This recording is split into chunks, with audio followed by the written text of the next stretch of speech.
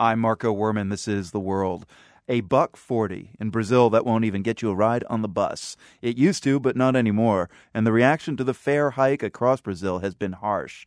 More protests in multiple cities after several days of protests. They're the largest the country has seen in 2 decades. Some of them have ended violently, demonstrators clashing with police.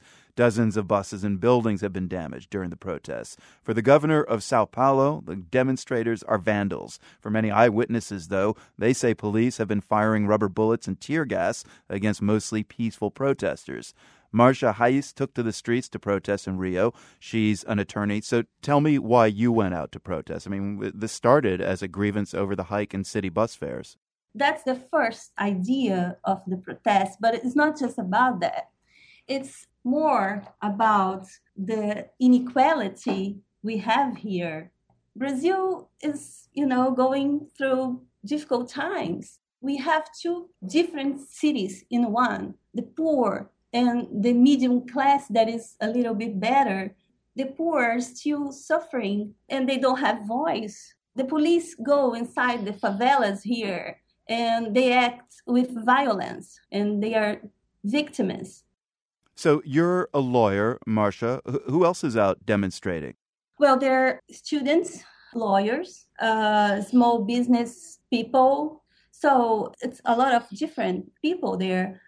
I went there to take care of some arrests. They were arresting people illegally. That was my first goal. But of course, I took part of it. Now, the governor of Sao Paulo State is calling the protesters vandals. How do you react to that word? That's the problem. Our press here, they showed the vandalism as the main situation, and it is not. There are a lot of people protesting in peace. I saw yesterday. I was there.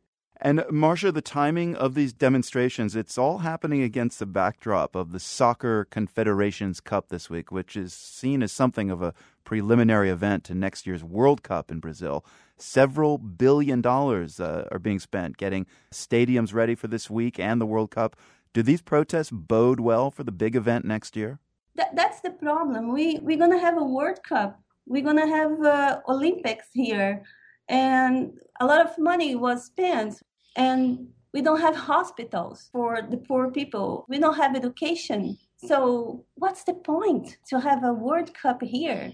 Do you think the demonstrators saw this opportunity to really seize the moment and let the world know that people in Brazil are upset? Well, maybe. Probably yes, because the World Cup are taking bigger proportion.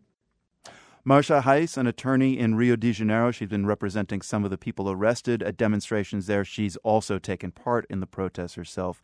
Marcia, thank you very much. Thank you. Bye-bye.